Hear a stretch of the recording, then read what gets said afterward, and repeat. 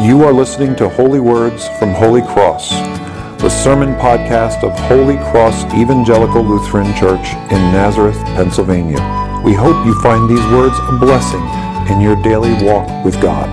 Please visit us on the web at www.holycrossnazareth.org or in person at 696 Johnson Road, Nazareth, Pennsylvania. Be thou my vision, O Lord of my heart. Not be all else to me, save that thou art. Would you join me for a word of prayer? Gracious Lord, we thank you that you are profligate in the distribution of your word, that you spread it and cast it everywhere. And we pray, O Lord, as we receive it this day, that you would bring us to that right understanding of it that will prevent the evil one from snatching it away from us, and that it will, in the fullness of time, bear the fruit that you wish us to bear. Lead us in that understanding now as we reflect together upon that word. We ask it in Jesus' name. Amen. So this is indeed one of Jesus' most probably, I'll say, popular, or at least best well-known parables, in large part because Jesus gives the explanation, which makes it really easy for us to start teaching it to little kids quite young. Now, the word parable is a word that means to lay down alongside of. One thing alongside another, like a parabola, if you know what that is in geometry, where it's like a square but it's been tilted to one side. Everything is parallel to each other. So what it means is you're going to hear one thing and think another. Jesus teaches this way because it forces us to reflect deeply. Now, at the beginning of today's reading from the Gospel, we're told that Jesus sat down. Now, if you know the ancient world, what that means is that he's ready to teach. In the ancient world, unlike today students sit and teachers stand up front and lecture. In the ancient world, the student walked around or stood while the teacher had the privilege of being seated while they spoke. And then, after telling us that Jesus sat, which is an indication he's about to teach, then it tells us that seeing the great crowds, he got in a boat and sat. So it tells us twice that he sat down. This means pay really close attention to this teaching. He casts out on the water. Why? Well, because he didn't have one of these. Okay? If you've ever been fishing or out on a boat, you know how easily sound travels over water. He sees a great crowd, he gets out over the water so everyone can hear what he's about to say. Another indication that we should pay close attention to this teaching. And he begins to tell this story. God is casting his word everywhere. But we don't see the kingdom growing everywhere. And here is why. It's the different types of soil that the seed falls upon. Now we're clear, and it's easy for us to understand this parable. So it's because we understand it, we tend to put it up on a shelf and maybe not do with it what we should, which is we're meant to use this parable for self-examination. The scriptures are exhorting us to pay a special attention to this teaching because we're meant to use it in our own spiritual life. The late Peter Berger predicted that Buddhism would be the religion of the 21st century because it was experiential, whereas Christianity was, and he was a Lutheran, he said, whereas Christianity was just based on ideas.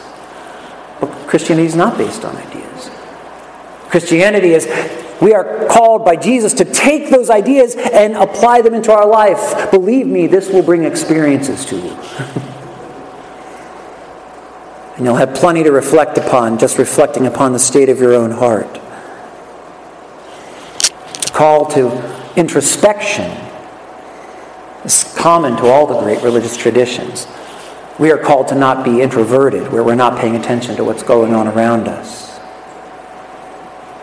So, the first one's the easiest to understand, right? The seed falls along the path, and the evil one comes and snatches it up. Now, we're very sophisticated modern people. We don't like to think of the evil one In fact, we translate the Lord's Prayer as, right, deliver us from evil, because evil is generic. But you could as easily translate that word as the evil one. Sometimes you'll hear me say that when I'm saying the Lord's Prayer, deliver us from the evil one. A colleague of mine, one of our director of church renewal in the North American Lutheran Church, is actually one of the top trained exorcists in North America. He did some of the artwork in my office. And he was telling us some stories about things that were going on. I was talking to a member of this congregation, and I was explaining how, he was in a big training they were doing in Europe. They spent a lot of their training trying to decipher what's psychiatric problems and what's an actual demonic problem. And he said 99% of what he's called out to do is deal with his psychiatric. So they were being trained by one of the top psychiatrists in the world. And this psychiatrist, at a certain point, said, after you've done all these tests and you're not sure, he said, you may just have to start the exorcism. And if the person levitates, it's a demon. And the member said to me, that stuff really happens? Oh, yes.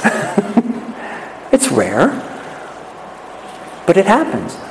And one of the things you discover if you talk to an exorcist long enough, and I was blessed to have a 48-hour training with him, was that an exorcist's job is not to cast out the demon.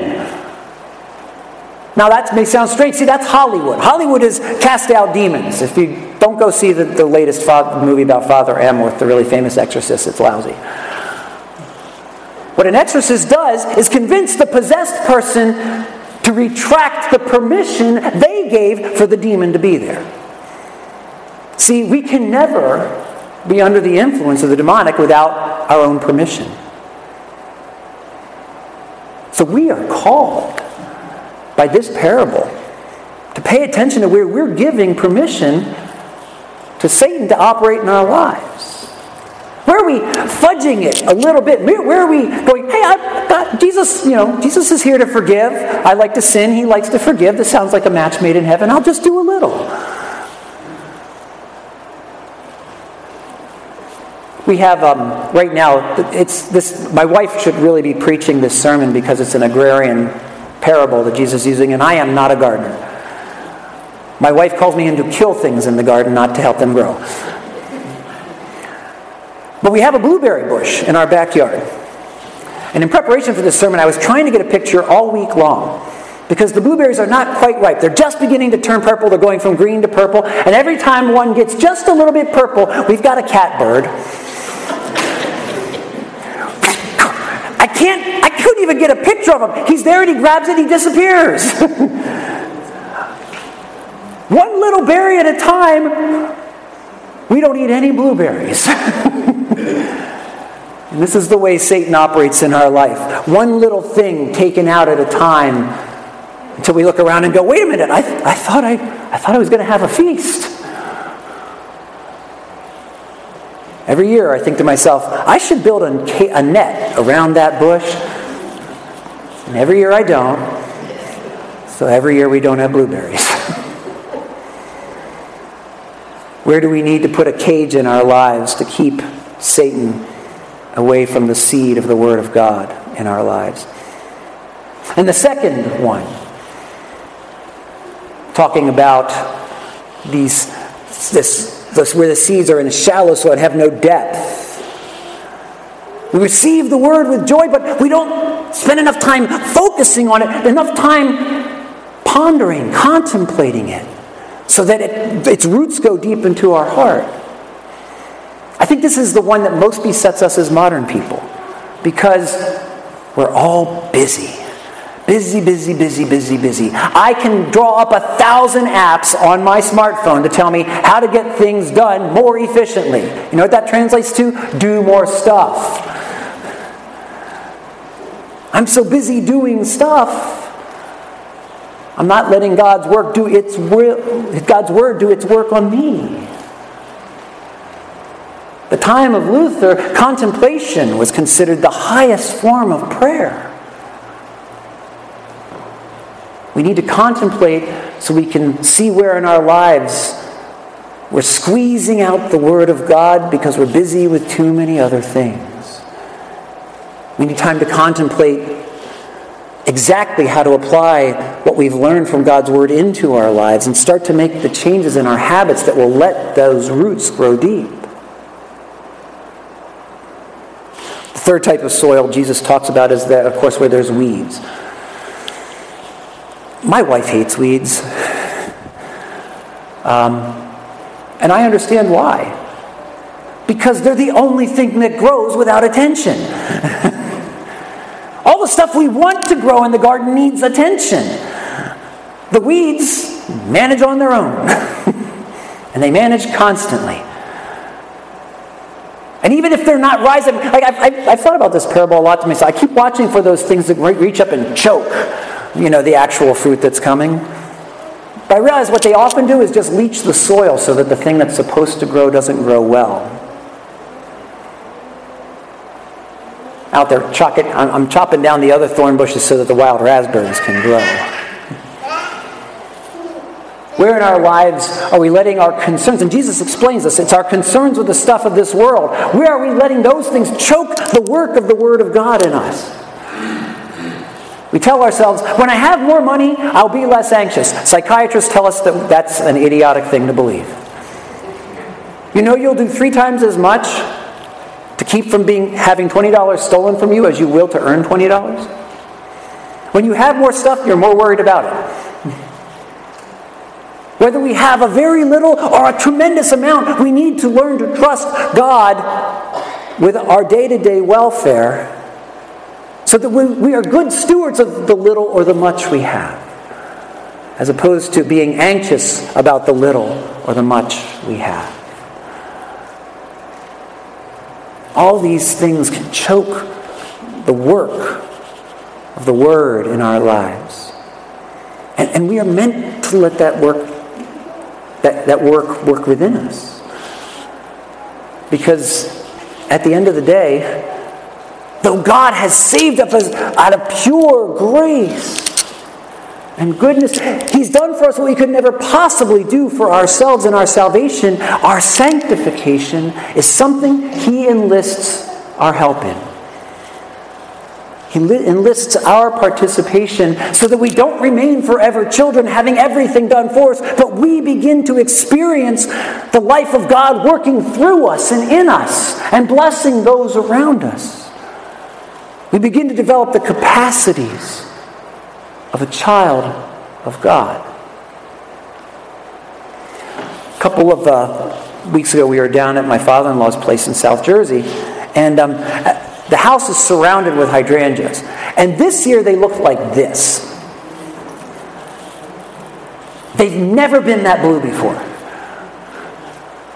Now the thing about hydrangeas is that all the hydrangeas have the same genetic disposition, but the soil they're planted in changes the color of the flowers. These are all equally hydrangeas. The same exact species growing in different soil. I think it's acidic soil that makes them turn that blue. So for some reason this year it was really acidic. Most years it looks a little more grayish like that one there. Those same bushes. And I thought to myself, what changed in the soil this year that these look so different and so vibrant and so amazing? And then I began to think about this parable and thought to myself, what's changed in my life? Or what should I change? That when the Word of God comes to full flower in my life, it might be more vibrant and rich. You ever have the experience of reading the same thing you've read in the Bible 50 times and all of a sudden it hits you differently? The soil's been changed. Good gardeners spend a lot of time balancing the pH of their soil. We don't throw away eggshells in our house because my wife raises tomatoes. We want to pay equal attention to the pH balance in the soil of our hearts. That the word of the Lord might send down deep roots, that it might not be snatched away from us by our misunderstandings, that it might not be choked out by the concerns of this world. That it might bear beautiful flower and fruit for Him. would you join me for a word of prayer? Lord, we like the parables better where you tell us everything you've done for us and leave us with no responsibility. But you want us to grow up. You want us to grow strong. You want us to walk in your ways as well as learn them. And you are with us to help us do this.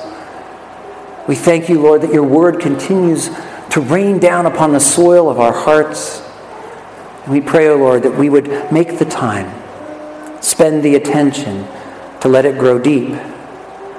That finally we would be transformed by it and so bless others in rich and wonderful ways. We ask this, Lord, in the precious name of our Savior Jesus Christ. Amen. Be thou my vision, O Lord of my heart. Not be all else to me, save that thou art. Be thou my best art in the day and the night.